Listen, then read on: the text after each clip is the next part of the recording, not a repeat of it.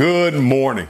Thank you for joining me, Pastor Zach Williams, for another edition of New Horizons, the daily podcast and radio ministry of Flat Creek Baptist Church here in Gainesville, Georgia. Now we're going to come to this section of Scripture, chapter 9 of the book of Mark, verse 42 through verse 50, where we're going to see some pretty hard teaching of Jesus. So I want you to listen to what Jesus says, verse 42. But whoever causes the downfall of one of these little ones who believe in me, it would be better for him if a heavy millstone were hung around his neck and he were thrown into the sea. And if your hand causes your downfall, cut it off. It is better for you to enter life maimed than to have two hands and go to hell, the unquenchable fire where their worm does not die and the fire is not quenched. And if your foot causes your downfall, cut it off. It is better for you to enter life lame than to have 2 feet and be thrown into hell, the unquenchable fire. Their worm does not die and the fire is not quenched. And if your eye causes your downfall, gouge it out.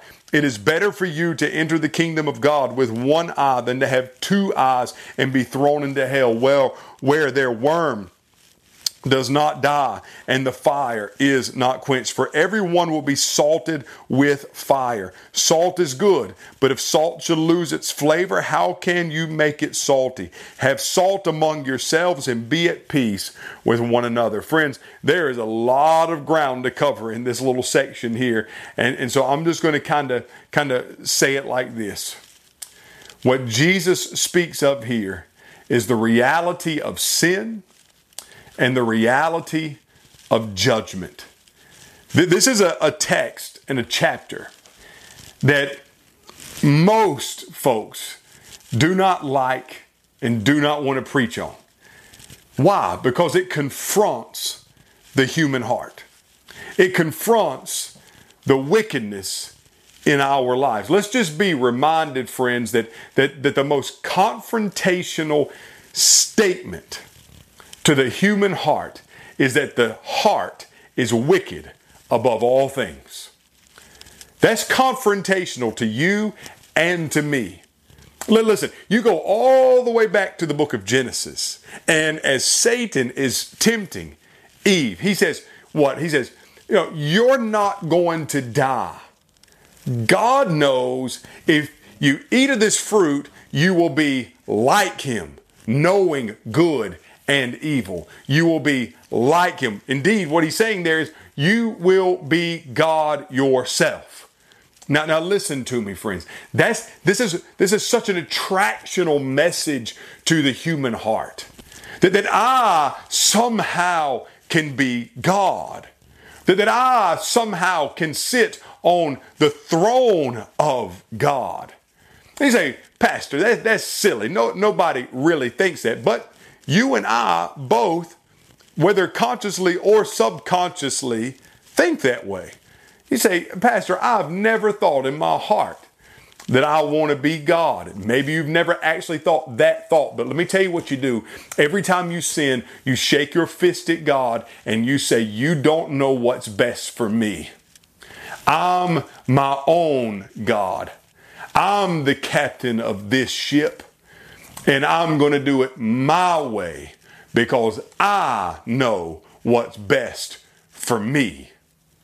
And so what you do in that instance is what? Succumb to the temptation of Satan and say, yes, I want to be like unto God. I want to sit on my own throne, and I'm going to kick God off of his, and I'm going to be the Lord of my own life. And friends, that's the posture of sin. It's all about me, what I want. I'm my own God. You can't tell me what to do. And what we see in the text here is Jesus confronting sin. You want to cause the downfall of children? Let me tell you what would be best for you. It would be better for you to tie a stone around your neck and be thrown into the sea. You want to lead a generation away from me?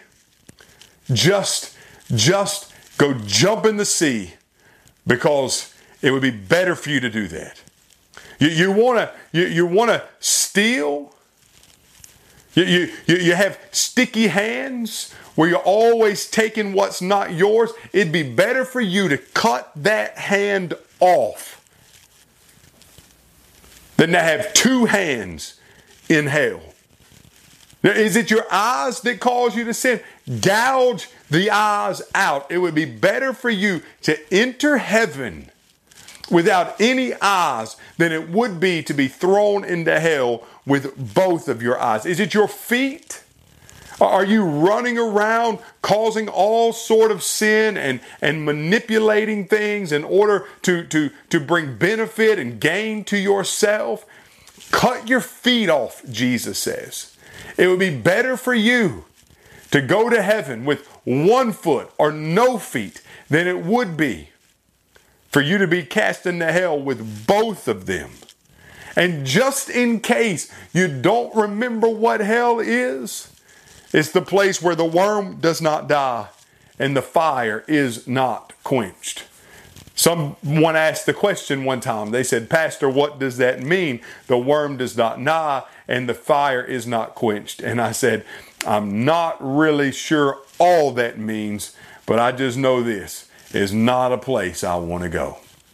Friends, listen to me. Sin is real and judgment is real, and judgment is coming on any who do not believe in the Lord Jesus Christ. And so I plead with you today, every single person who is under the sound of my voice, whether you're listening on the radio right now, driving across Gainesville, whether you're listening on the podcast right now, New Horizons, you're riding in your car, you're running or working out, whether you're listening on Alexa and you've tuned into it, listen, whoever you are, if you're listening right now under the sound of my voice, you and I, we have a sin problem.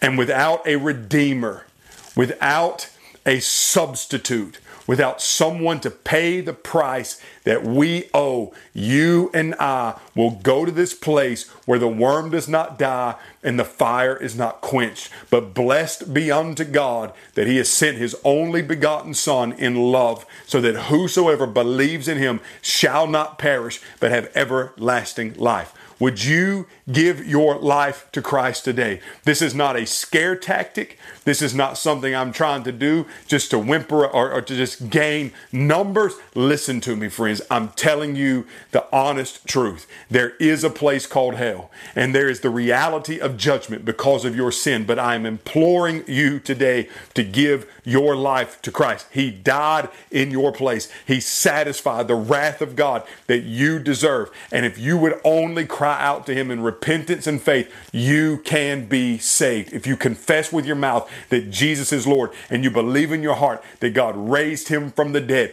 you shall be saved. Whosoever calls on the name of the Lord shall be saved. He is rich to all who call on Him. Would you give your life to Christ today? I do not want to see you go to this place. No, I want to see you come as a new creation to the Lord Jesus Christ. Live an abundant life now and have eternal life in heaven. However God is working in your life today, would you just repent, confess Him as Lord, and be saved? May God bless you, and I'll see you next time on New Horizons.